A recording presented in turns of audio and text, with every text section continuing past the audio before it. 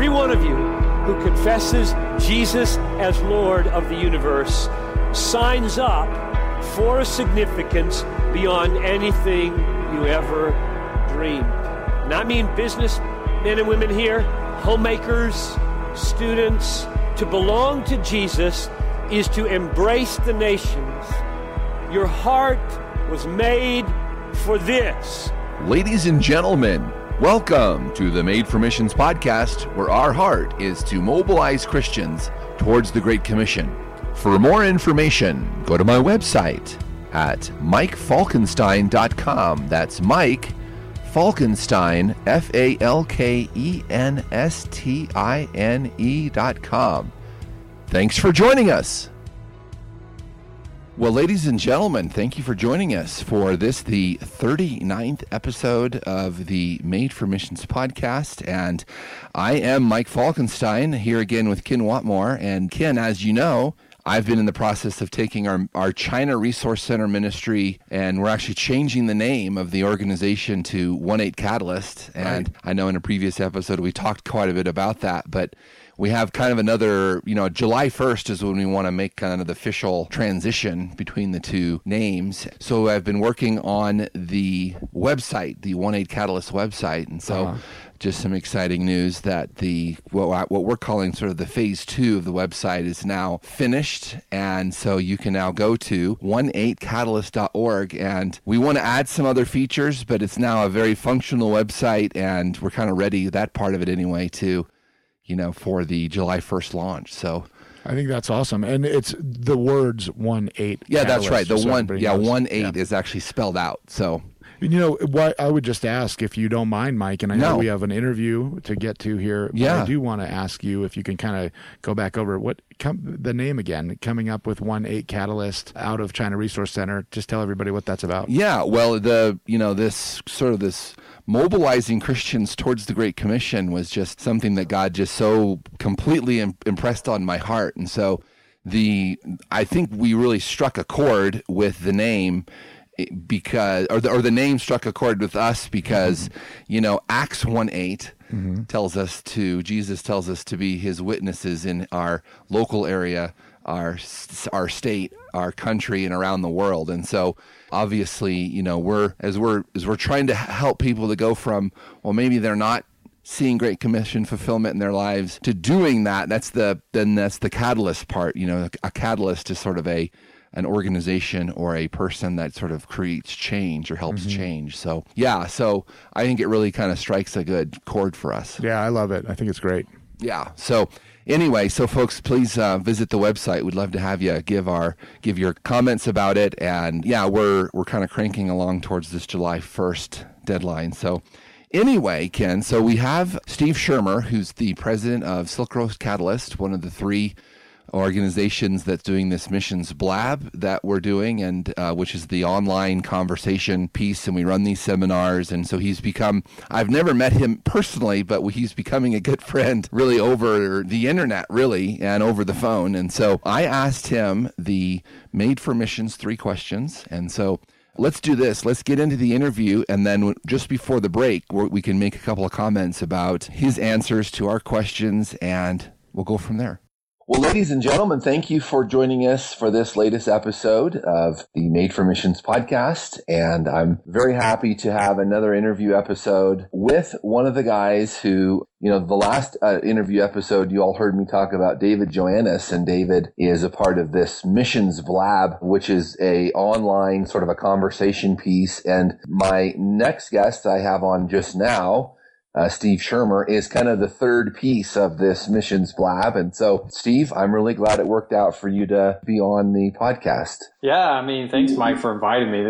I've been listening to some of them, and your podcasts are actually very interesting and informative. Oh, good. Yeah, that's great. So I know that you would love to give folks who are listening a little introduction to you and what you're doing. You direct a ministry called Silk Road Catalyst. Why don't you take just a couple minutes and just tell folks kind of what is Silk Road Catalyst, what you guys do, and give them a little introduction. Yeah, so the best way I can describe Silk Road Catalyst, which I started about 2.5 years ago, right after we moved back to the States from living in China, is the way I describe it is that we're a multinational family. So we're a multinational family of disciple makers from different countries. And currently we've got people associated with SRC from here in the U.S., but also in India. And we're even working on growing that into other countries, where we work as not so much, I mean, yes, we are a missions organization, but we like to look at ourselves as a family. We're just a big global family.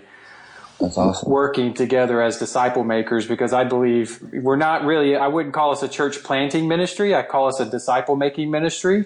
In that disciple making, there's a pastor in South Carolina. He's actually from the UK, but he lives in my state. And he has a statement. His name is Mike Breen. And he has a statement that says, you can plant a church and not necessarily make disciples, but if you make disciples, you'll always plant a church. That's right. Yeah, so we focus on going from the vantage point of disciple making that leads toward church planting, because I'm not concerned about how many churches we plant as much as I am about how many disciples we make in the end. And so we focus on disciple making among the unreached or least reached, because these are the people with the, comparatively speaking, the biggest need for access to the gospel on the Silk Road, because this is the region where the most unreached peoples live. And then we do it through what I call a presence of legitimacy. So it's not so much what the governments of these countries allow us to go into as in terms of our visas or things like that. It's more about the local people and how they view us. Do they view us as legitimate and why we're there? Or do they view us as illegitimate? There's tons of examples I can give of both, of missionaries losing their credibility with Muslim elders or Hindu elders or things like that, simply because they were in there either on a fake platform or they just weren't viewed as legitimate in their eyes, so they lost their ministry.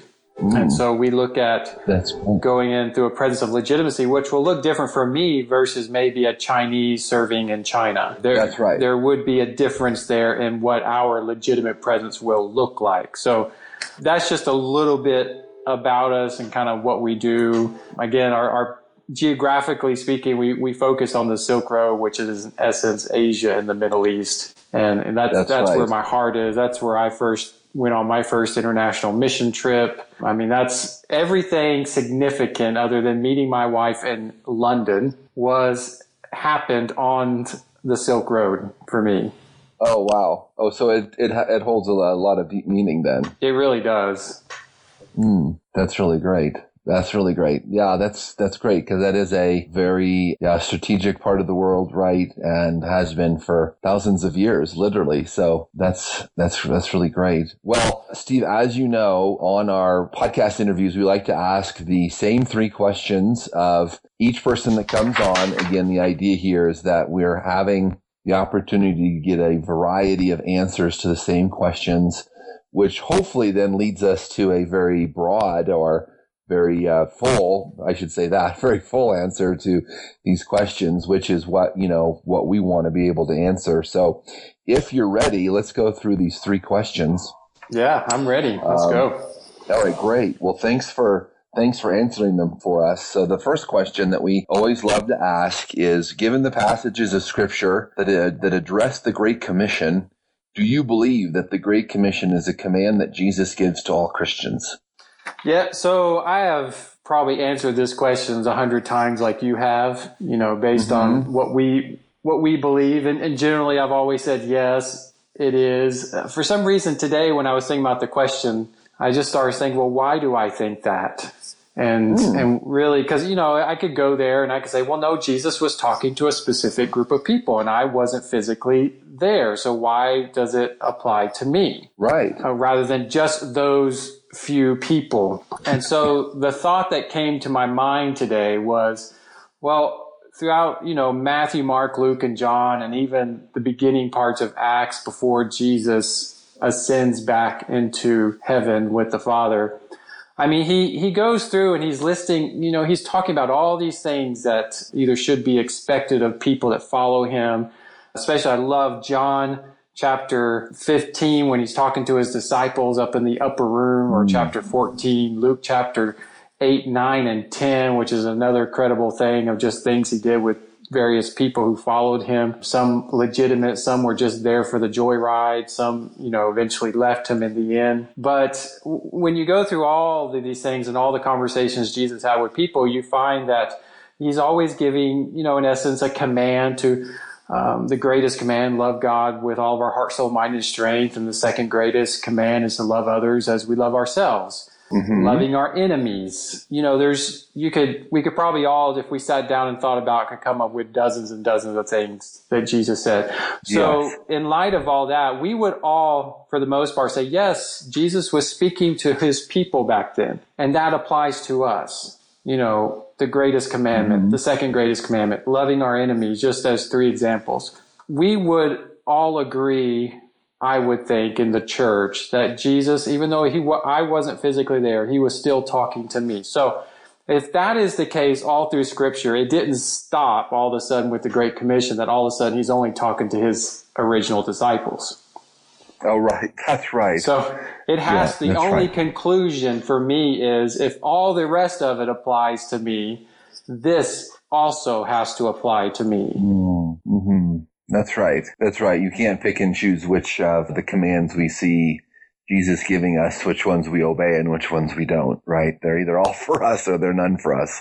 Exactly. Well, that's great. That's great. And then, so after we talk about that, then the second question I think is a good follow-up because, it does talk about, again, our personal responsibility as Christians. So the second question we have in our Made for Missions three questions is, furthermore, what is the follower of Jesus' responsibility in knowing about the Great Commission and his or her responsibility to obey it, especially given passages like John 14:15, which, if you remember, Jesus says, if you love me, you will obey my commands. I was looking at that and reading through that verse, and I went up just a few verses ahead to verse 12 in chapter 14, where it says, just the last part, it says, whoever believes in me will also do the works that I do, and greater works than these will he do, because I am going to the Father. So, I think it's just kind of one of those things, I think most people in the pews would say that, if we love God, we'll obey his commands. I mean, we say it with our mouths. Do we follow it up with our, hands and feet's a different story. And I think we'd all agree with that. I don't really know anyone who would disagree with it.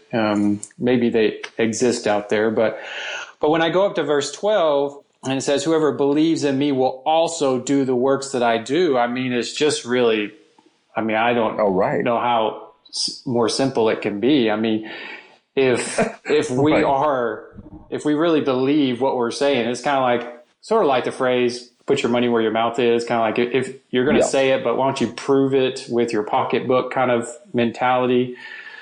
Right. And so I think it's, it is our responsibility. It's important, but it's also clear that if we do believe actually what we're saying, we're going to follow through. Sure, there's going to be hiccups along the way, and there's going to be periods where we slip and fall, and then we have to repent of those moments, and God picks us back up, and we keep moving forward. But it is our responsibility. We just can't, we can't just say that I am for something and then ignore it. I guess I don't know how to make it more simple than just what Jesus said. Right. No, that's exactly right. But I'm a simpleton, so. No. I think you've got it just right because, of course, that's the tension in some ways, right? That it seems like there are a lot of Christians who, maybe are Christians in name only, not by their actions, right? And so that's, I think, a big part of kind of where I've come in this whole thing is, boy, as you read through the scripture in this, it just is, if Jesus obeys us to do something and our obedience shows our love or the lack thereof of him, that's really where the rubber meets the road, right? And then I've had other folks who've said, well, what about the young mom that has 4 kids and she's just so swamped and with just kids, and how in the world is she going to go and make disciples of all nations? And, and I think there's a lot of things that in each of our stages of life we can do to obey that command. You don't have to be actively overseas, as I've said many times, you make disciples on your street. You don't even have to go on a plane. There's nothing magic about a plane ticket. Get to know a neighbor, begin discipling some younger people in your church, or, there's just a lot of opportunity, right? So, yeah, I think you've really hit it on the nail on the head. So yeah, and there may be more, but I know of two specific verses, one in John 13:35 and then John 15:8, just kind of on the both ends of this, John 14. And both of them give examples of a command that Jesus gives and ends in a way saying, and this is how you prove you're my disciple. Oh, right. And so if you love one another just as I have loved you, you will. Mm-hmm. It's right. Like you are proving that you're my disciple. If you bear much fruit, you prove to be my disciples. I mean, that's two places. And this is Jesus talking to the 11 disciples when Judas has already exited the scene in the upper room. I mean, he's already gone to do his betrayal or to start that process. So he's showing them these are commands. And if you are my disciple, then this is how you prove it. So it doesn't ever say you prove it by your mouth or your words. You prove it more by your actions. That's right. That's great. Well, Ken, the first half of the interview is going well in that it was interesting to me that Steve went to a place that a lot of people go to, which is, as it relates to the obedience of the Great Commission, there have been a number of people that have said, well, I wasn't there when Jesus gave the commands, and so therefore they're not for me. But again, as Steve and I discussed, and as you and I have discussed, Ken, you either take all of what the New Testament says, in particular, all of the commands, all of the promises that Jesus gives us, or you take none of them. Right. Yeah, I agree. And I actually think that that's interesting because I've heard I've heard pastors in the past say, well, even in the Old Testament, right, that wasn't for me. It was spoken to a different person, which I think is correct in so many cases, right? It was spoken to or for a different person, people group, etc. However, how many times do we go back to Jeremiah 33:3 and, God says, right, call to me and I will show you great and mighty things. I mean, I would say that applies to me, right? I mean, I know it was not spoken to me at that time, but I think it's applicable to me. Otherwise, God wouldn't have kept that part of the Old Testament around for so long for me to read, right? That's right. So I think that all those examples are also applicable to us as the church body, and I think that certainly in the New Testament we see that. I do think it's spoken to us. That's why it's preserved for us. That's why it's God's living word. It's applicable every day, all day. Yeah, that's right. And of course, I'm sure there's a much bigger theological sort of concept here that neither you and I understand. But really, I go back to, well, either the Bible is the inspired word of God or it isn't. That's right. I mean, the God would not have allowed those commands to be preserved in the New Testament if it was not meant for us. That's right. I think. Yeah. So anyway, let's take a little break. The interview's going super well. Thanks everyone for joining us, and we'll be back just after the break. Hi, I'm Tom Moeller. There may be many of you who are confused about China and the most effective ways of Christian engagement. Mike Falkenstein has written this book for you. There is much confusion and many questions persist about China. Does persecution exist? Can Christians in China worship freely? Is it still necessary to smuggle Bibles? Being outside of China, how can I most effectively pray for and engage in God's work in China? Are China's unregistered churches able to worship freely? Many people are confused by these questions and issues. China is like a huge puzzle with many pieces and moving parts. It's hard to identify all that's happening today in China.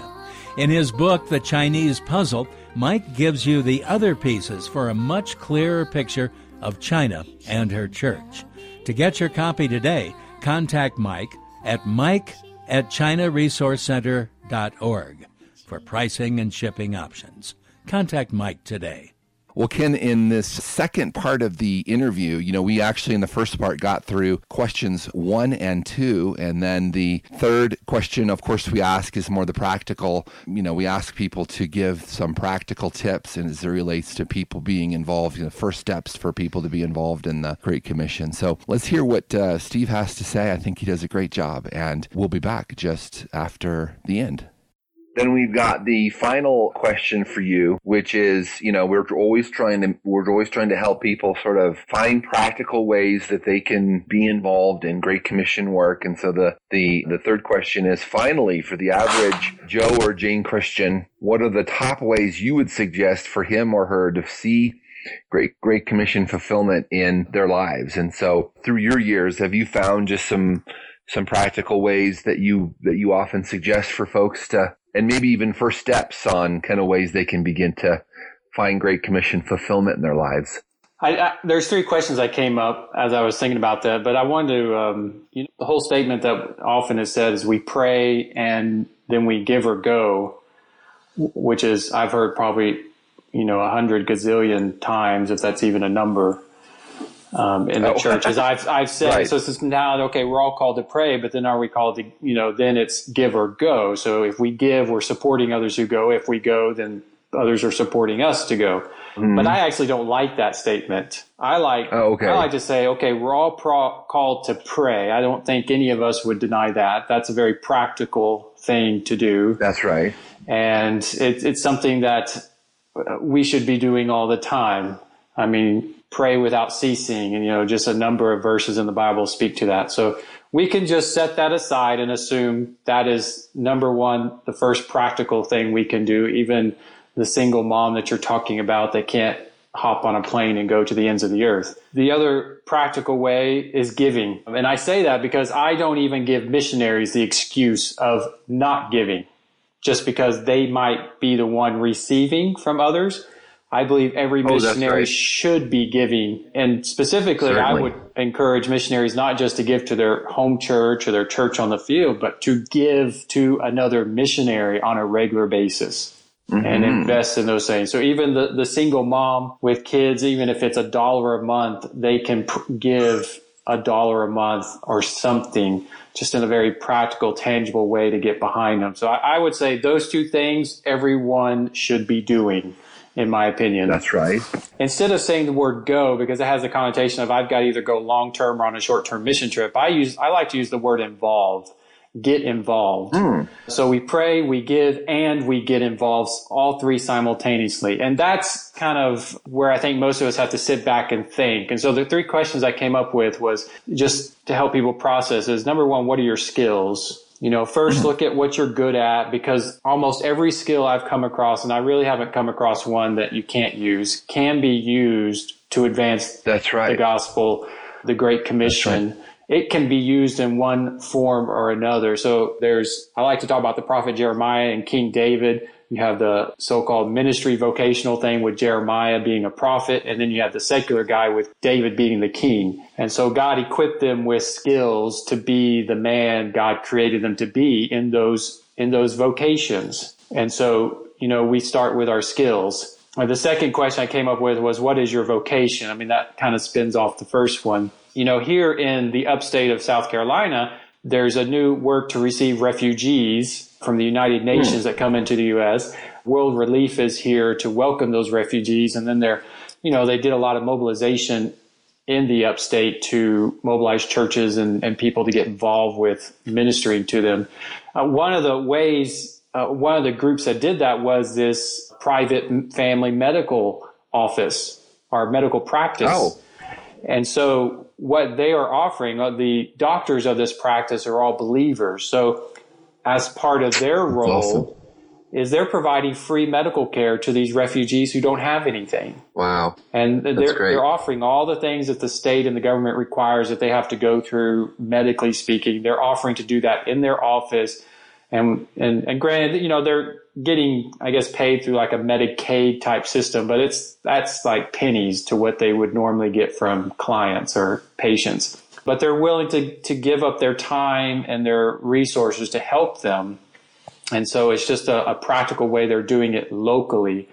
And there's many other ways people even in the real estate business could do something like that, of helping someone find housing and cars and mechanics. I mean, you name it. There's a lot of things people could do here around here with the refugee work. So, we could look at our vocations, and then it comes down to where we live, which was the third question. Every local area is different. So, looking around, of course, I'm not talking about in this scenario, I'm not thinking about looking at the people directly connected to us and our jobs and things. I think we should all be naturally thinking that way anyways. I know some people aren't, but I'm just prefacing it with that. I know we should be looking around those areas, our neighborhoods and things. But even locally, in my community, there's a huge Laotian community, a growing community from India and Cambodia. And so, there's not a lot of outreach to these communities here in what I call the belt buckle of the Bible Belt.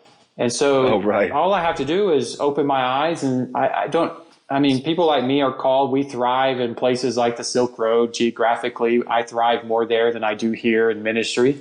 That's just how God designed me. But not everyone's going to go over there. So we just have to open our eyes and look in our community. And I'm sure Denver and Dallas and all these other places have even much larger foreign communities than I have access to. But that's right. There's all kinds of people around us. And they, if you want to have an impact specifically on, let's say, the Silk Road or the 1040 window, it's so easy to do it here in the States. We just have to look up and see who's here and find ways to engage them. And a lot of those ways could be done through our vocations like these doctors are doing, or just through skills and being an American, one skill we all have is we speak English.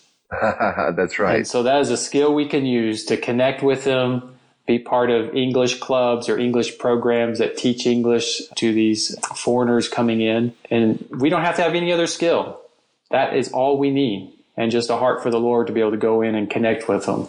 That is really great, because you're exactly right that, in I would say probably not every community in America, but, many, many communities in America, there are people who are from other places who could use your things that you have to offer. And boy, I always talk about international student ministry as a great first step, right? That, boy, there are universities that we have that, that have students from around the world, and these college students they're trying to discover life and trying to figure out life anyway. And so just by befriending them. So I really appreciate that. I think that's good. So, well, Steve, give folks an idea of, if they want to find out more about Silk Road Catalyst and what you guys are doing and ways they can get in touch with you, give them some some touch points on how they can find out more about what you're doing. So the best point of contact to connect with us or learn is through our website at silkroadcatalyst.com. That has, information about who we are, what our opportunities exist. In fact, we're in the process of recruiting for a group of people to head over to China in October to work with students with one of our partners. So that's the closest or soonest opportunity we have from now. And so we've got opportunities like that. We've got one in India coming up, and we also have opportunities for longer term, whether it be 6 months, a year, or even longer than that, to be able to serve on that side. So that was the best point. Of course, there's following us on Facebook. Just again, our name Silk Road Catalyst is our Facebook ID, and then of course on Twitter but Twitter is SR Catalyst, because they just don't want to give us enough characters to put our full name on there yet. Oh, that's right. There is a limit, isn't there? There is. That's right. So it would be like Silk Road Cat. Now, I do want to warn, if you just, some people just think of Silk Road and they forget the word catalyst. So if you go to silkroad.com, you're going to end up on a black market website. Goodness. Yeah, you don't want to find yourself on there, because you don't want someone to come knocking on your door with a badge later on. Yeah, they've tracked your activity and they've found out what you've been up to. So exactly. Well, Steve, thanks so much for your time. We sure are excited about what you guys are doing with Silk Road Catalyst, and we'll look forward to maybe even, we'd love to have you back on the podcast here in the future. Sure. I appreciate you asking me. Well, Ken, the interview went super well, I think. And, it's always great to introduce the friends who are listening to the podcast to another organization that's doing some great work. And, Ken, as it relates to sort of last thoughts for me, I listened to the whole interview that Steve and I did. And, Steve mentions a number of times in the New Testament, in particular in the book of John, that Jesus either says, he's got kind of this sentence structure where he says, do X, Y, and Z, and that's how we find out, or that's how you show that you love me, right? There's a number of times. And in one of the questions, of course, we ask, given the command in John 14:15, where Jesus says, if you love me, you will keep my commands. What is the Christian's responsibility to know about the Great Commission and to obey it? And as Steve mentions, there's a number of times, and so just before we got together to record, there's a number of times that he says this in that same chapter in John 14:21. Of course, a verse that many of us have memorized. Jesus says, whoever has my commands and keeps them, it is he who loves me, and he who loves me will be loved by my Father, and I will love him and manifest myself to him. And then later in John 15, that's the beginning of John 15 is where we have the abide in me and I in you. If anyone doesn't abide in me, he will be thrown away like a branch. And he goes on, Jesus says, by this my Father is glorified, meaning when we abide in him. And he says that you will bear much fruit and so prove to be my disciples. Mm-hmm. And boy, I just think, Ken, I don't know what you think, but as I'm talking about this concept more and more with people, I think it's like a huge, oil reserve that we're sitting under.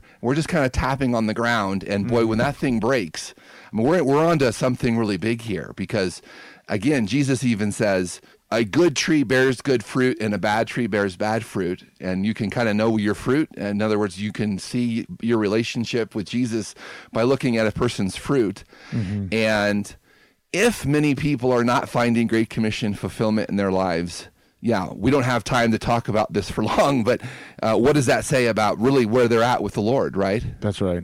That's so true. Convicting. Yeah.